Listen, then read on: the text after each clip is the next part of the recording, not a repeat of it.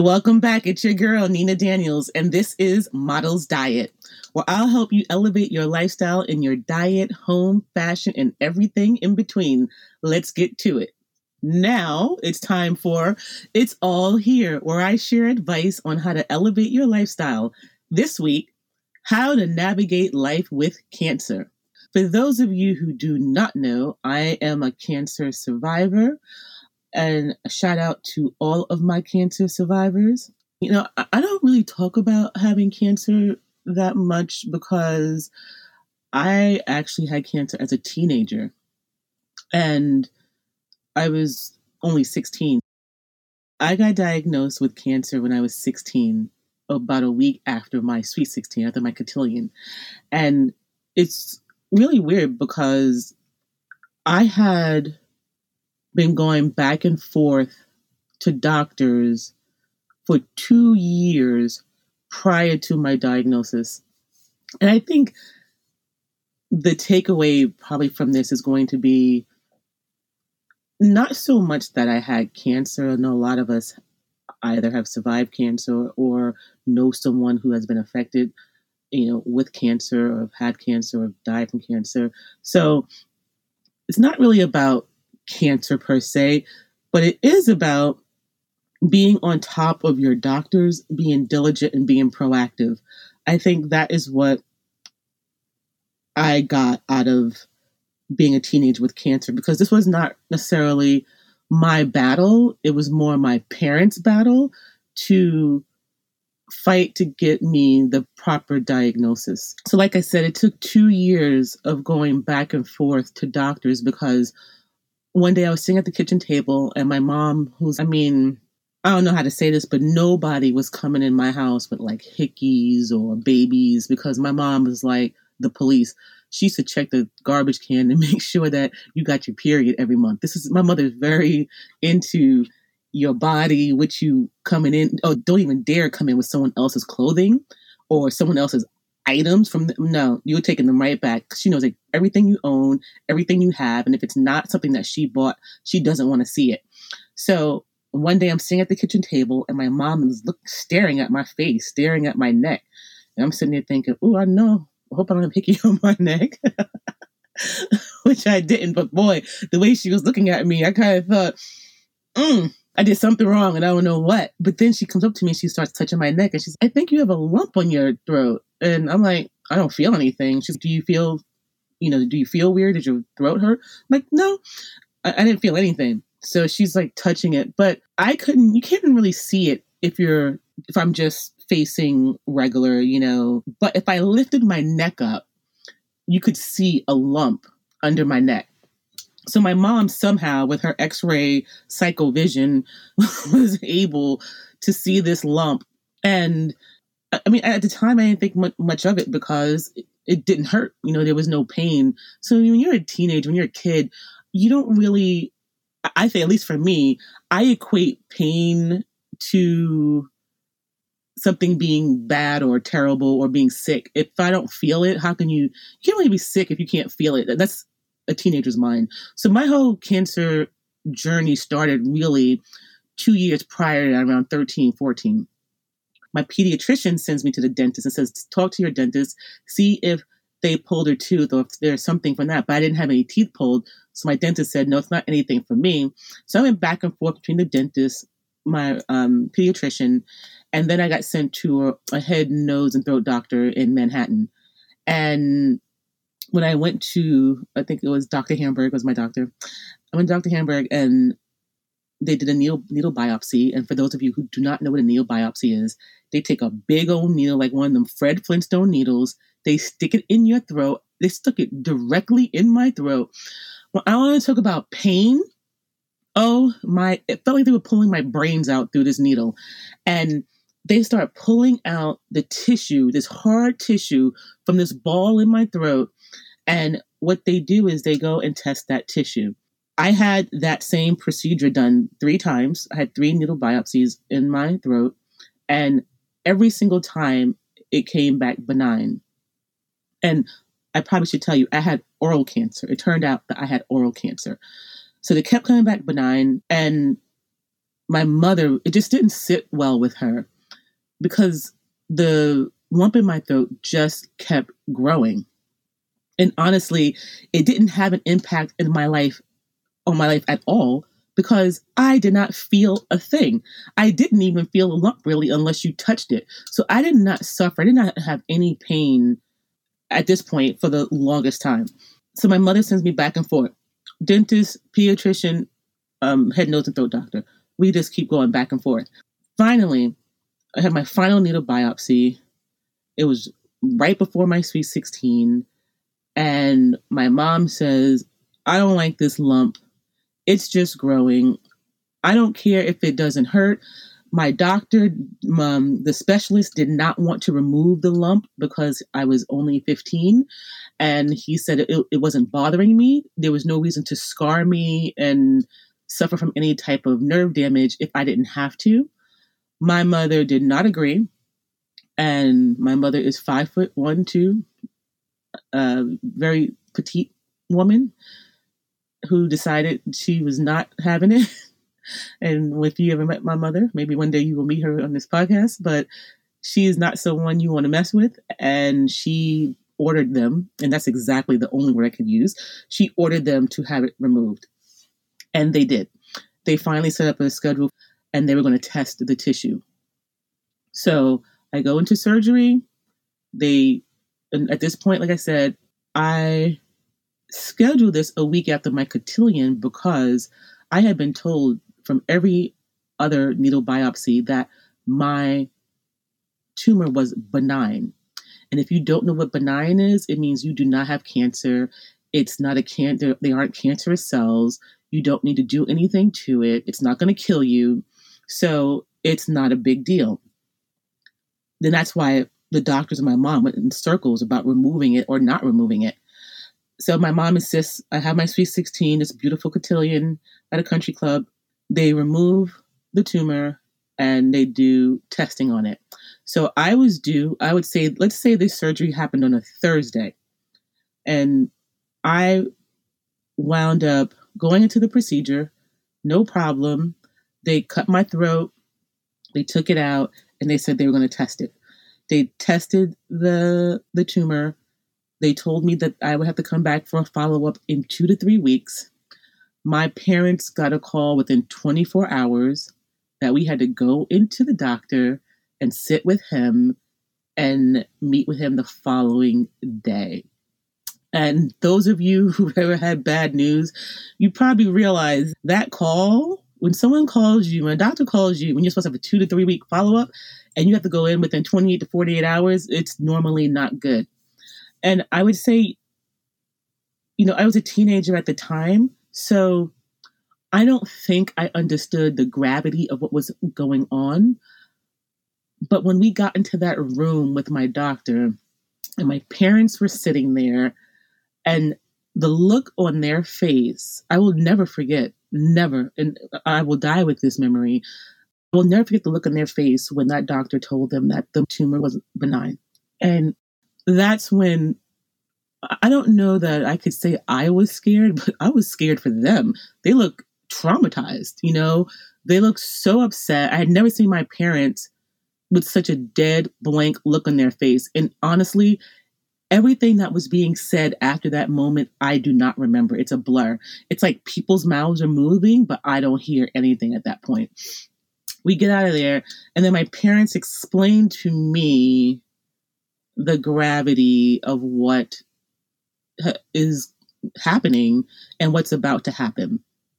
So I'm from Long Island, New York, and I wound up being sent to a hospital, Stony Brook Hospital, not far from my home on Long Island. And I start treatment there, radiation. I don't know if you go in for radiation, they have to make it's like when you go in to get braces, they make an imprint of your teeth. And so you can get like a teeth covering so that your teeth don't fall out from the radiation therapy. I wound up going there, and I probably should ask my mom. I think I only had 1 round, maybe 2 rounds of radiation at Stony Brook. I can't remember, but I ran track. So my parents had friends who also had a son with leukemia at the time. And what they told them was like, hey, you need to take her out of Stony Brook and move her to Memorial Sloan Kettering. Unfortunately, to the Mariano family, their son did not make it. He did not survive. And they attribute his death to not being moved to a better hospital sooner. So for those of you who don't know, Memorial Sloan Kettering is probably one of the best cancer hospitals in the world. And my family, my parents were fortunate enough to have the health insurance to be able to afford to send me to, one of the world-renowned cancer hospitals. So I was able to go to Memorial Sloan. And when I went in there, I don't even know if he's still alive, but my doctor, Dr. Spiro, he saved my life. You gotta get back on that Models diet. That Models diet. That Models diet. So for me, it was more like I had this old man cancer. And I say old man cancer, I mean old man. People who smoke get oral cancer, who put stuff in their mouth. I was 16. I wasn't smoking. I was an athlete. I wasn't doing any of the things that people do to get oral cancer, if you know what I mean. The things adults did. So I don't know how the hell I got oral cancer. No one understands because it's not hereditary. No one in my family has ever had oral cancer except me. I'm an anomaly in more ways than one. And unfortunately, this was one of them too. In that hospital, I just felt, yes, I was sick, but in my mind, I wasn't sick enough in comparison to other kids. So it was really hard for me to accept that I was going through, I guess I didn't feel like I was going through cancer until I had my final surgery. So when I went in with Dr. Spiro, initially he told me that they were going to cut me from my ear to under my neck, all the way to under my chin. And then they were going to cut me from the top of my neck all the way down to my left breast. So I was going to have like a big old cross on my neck. And also when they cut that much of your tissue, you suffer from nerve damage and you suffer from muscle damage. And I was told that my face was going to be sunken in. Now, I don't know if you guys remember Robert Ebert. He had oral cancer. See, old white man cancer. This is what I had. Remember, he was on the cover of a magazine and his face was caved in. That was how my face was supposed to look after my surgery, if it was successful. So I was supposed to be permanently disfigured from these surgeries at 16, which is rough. I'm in high school, I'm in 10th grade, and that's not exactly, or 11th grade at that time. It's not exactly what, how you want to look in high school. You gotta get back on that Models diet. That Models diet. That Models diet. I go in for my surgery. It's my third or fourth surgery, my final one, my fourth, I think, third or fourth. I go in. Lo and behold, I'm in surgery for about 7 to 9 hours. Come out screaming. I don't even remember this, but apparently I was screaming in the recovery room to the point where they had to bring my mom in to calm me down because I'm just screaming coming out of anesthesia. And I don't know about you, and please go to my blog, ninadaniels.com, and let me know if you've ever had surgery. How are you with anesthesia? Because I am horrendous, horrible. I wake up vomiting up black stuff. I'm screaming. I'm disoriented. I'm like a crazy person coming out of anesthesia. Let me know what your experiences are like. And also let me know if you've ever had cancer. Are you a cancer survivor? What type of cancer did you have? What was your diagnosis? What was your treatment? How did you get over it? And yeah, just share. I would like to hear from you. Or if you even know someone who had cancer, please feel free to share at ninadaniels.com. After this surgery, my mom comes in, she calms me down. I finally am awake, and there's a metal tube in my stapled into my throat. I look at my face. My face is swollen out. So swollen. But the doctor was really happy. Now, I looked crazy to me, but I did not know. My parents did not disclose to me until after how I was supposed to look. So I didn't even know I was supposed to be, permanently disfigured. No one told me that. So when I came out, I was mortified because I looked crazy to me. And everybody else was so happy because I only had one scar from my ear to under my chin versus having my entire lymph nodes and muscles tissue taken out and having my entire left side of my face caved in. So that is a long roundabout way of saying that's how I wound up having, being diagnosed. This is how my treatment went from radiation, was changed from radiation to multiple surgeries. And after that, I wound up having just to follow up with my doctor every couple of months to every year to every 5 years to every 10 years. You gotta get back on that Models diet. That Models diet. That Models diet. Now, how did cancer impact my life? Like I said, I did not go through chemotherapy. I did not have the impact of chemotherapy, but what I did have was the impact of severe muscle and tissue damage and nerve damage. I could not lift my left shoulder or my arm above my shoulder. I could not feel the left side of my face. I couldn't smile for almost 3 years. I could not, if I would drink something or eat something, it would fall out of the left side of my mouth because I had no control over that side of my mouth. If you see pictures of me during that time, which there are not many because I refused to take pictures at that time because I was so embarrassed, my smile would be completely different. It was completely crooked. I basically had to learn how to speak again because the left side of my tongue and the left side of my mouth was completely dead from nerve damage. So I would say it took me years to learn how to lift my hand above my head. I had to go to physical therapy. Oral cancer is a tricky cancer because it kind of sneaks up on you and you really have to catch it before it's too late. Because although it may not kill you necessarily, it can definitely do damage to your face, to your body. It's a crazy cancer. And yes, obviously it does kill some people at the end of the day, but it's a really tricky cancer.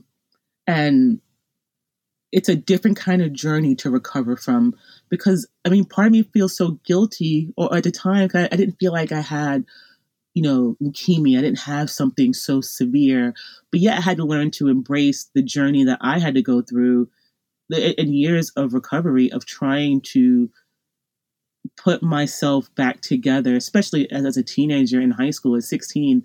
The last thing you want is to be eating lunch and your friends telling you, hey, get that food, it's falling out of the side of your mouth. It was like really gross. It was so nasty. So yeah, I went from being this princess, this cotillion, to looking like a crazy person and looking just really, I looked like the Elephant Man. It was really, for me, it was really bad. And it was really embarrassing. And it was really tough because my parents didn't tell anyone that I had cancer. No one knew. None of my friends, none of my teachers, no one knew what I was going through. So I was basically suffering alone. My parents aren't the kind of people who want to elicit empathy or, make you feel like you need sympathy. They're just not like that. It's, what? You have this thing, you're going to beat this thing, but you got to keep moving on with life, which in a way I think helped me because I didn't have time to wallow or worry or think, I don't know if I'm going to beat this. I just had to have these surgeries and no one understood how I was coming into school, missing school, coming to school, leaving school. No one understood why I was missing so much school. My teachers were like, especially my English teacher was really pissed off that, my work was suffering, but they didn't share with anyone. And then eventually my teacher said something really racist to me about one of my papers.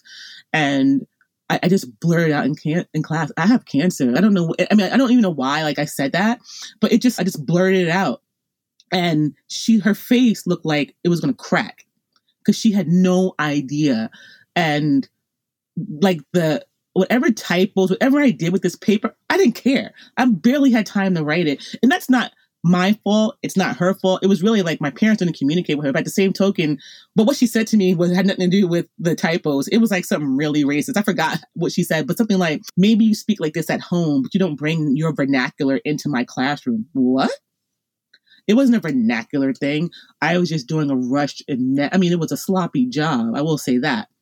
But it was more of a typo type thing, not a vernacular or grammatical type of issue.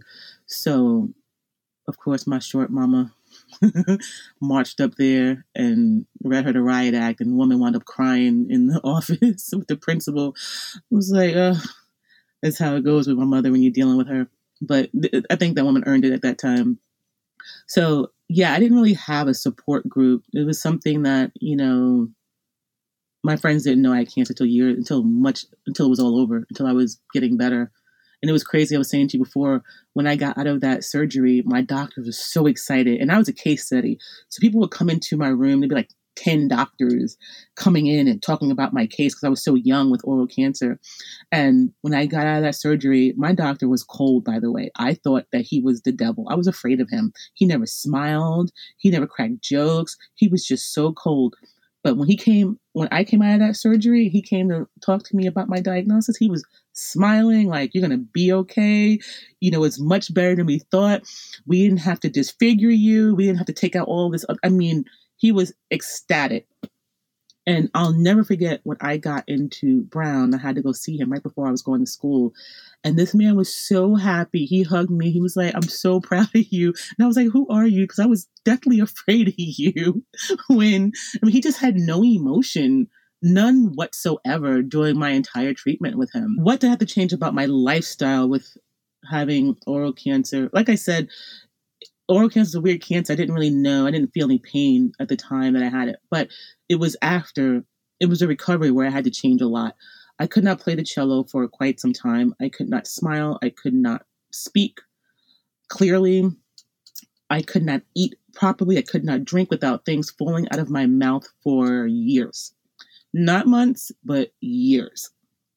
And when you want to be an actress or a speaker for a living, like the fact that I'm even doing this podcast with you is a blessing and a dream. And I can't even believe that it's happening, because technically I shouldn't even be able to speak to you right now.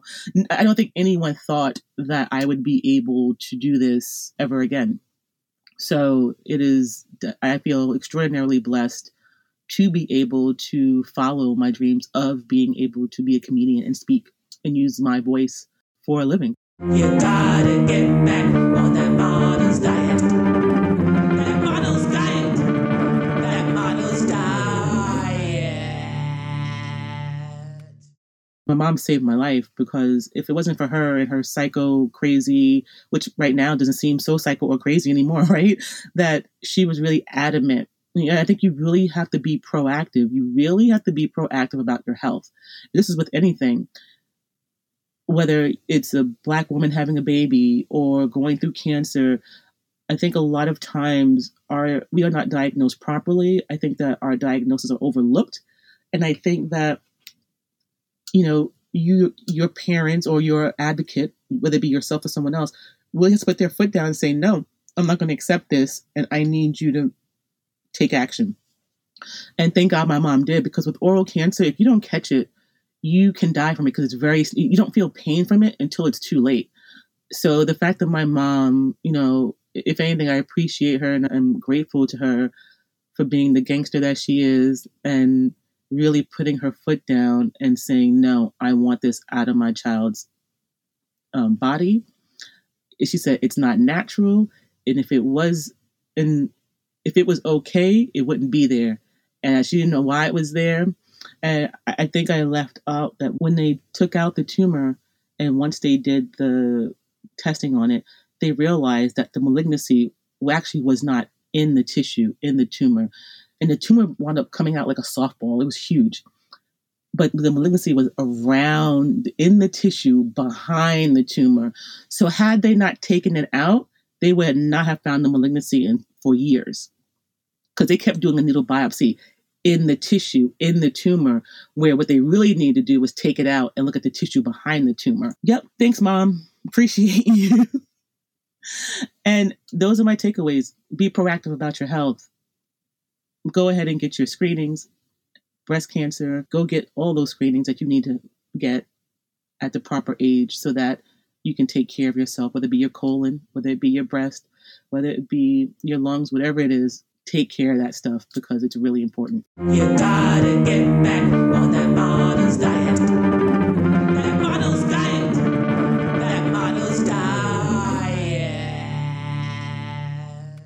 Moving on, it's Model's Diet, where I break down some of the most unique and hottest diets trending right now. Today, I am breaking down my own cancer diet. What did my diet consist of? Now, I had cancer when I was 16, so I did not really become proactive with dieting until after I was trying to recover from cancer. So I would say 16 was the first time I stopped eating dairy. I did not eat dairy. I wound up switching from dairy to having, at the time, I want to say I had, I can't remember what kind of milk I was drinking. I don't know if it was soy milk or maybe oat milk at that time, but I definitely was not drinking cow's milk. And I eliminated all red meat. So my diet really consisted of, and it has evolved over the years, but at that time, like right after I had cancer and then going into college, I would say, and even coming out of college, that's when I started to get really gangster about my diet. I started drinking green juices. I started believing juicing. I started to do fast. I started fasting. I started doing like raw diets, eating mostly raw fruits and vegetables. And I try to eat as much from the earth as possible and try to eliminate as many processed foods as humanly possible. And at first it was really challenging. It was really difficult. But, you know, I think when you go through an experience of having cancer, that experience is so much worse that changing your diet and missing a few things is pretty much okay. And were there certain foods I missed? Absolutely. You know, I miss macaroni and cheese. I miss like corn pudding. I miss like desserts because I didn't really eat sweets like that. I switched over to mostly gluten-free diet. And I did actually have some really good raw desserts like cheesecakes. And I had some gluten-free cake and pies, which I started to really find some really good things like baby cakes in LA, which was in New York City. I started having, I think baby cakes started in New York City. I started eating baby cakes, vegan donuts, years and years ago when I was going through this. And let me tell you, they saved my life because I could not live without eating. I love donuts and I cannot live without eating donuts. And thank goodness, baby cakes was like my first vegan alternative gluten-free donut where I can get my fix of having something. But more importantly, I've always been someone looking to find a healthier, better way of eating. And I think it's a big reason why we're doing this podcast and why I'm talking to you now is because going from a very healthy diet to going to a sad diet and then going back to a healthy diet, I have to tell you, nothing beats a healthy diet or lifestyle. You realize how important it is when you don't have it. And I'm not missing any of the other stuff anymore. Just the energy you get from eating from the earth, the energy you get from having fresh fruit and vegetables.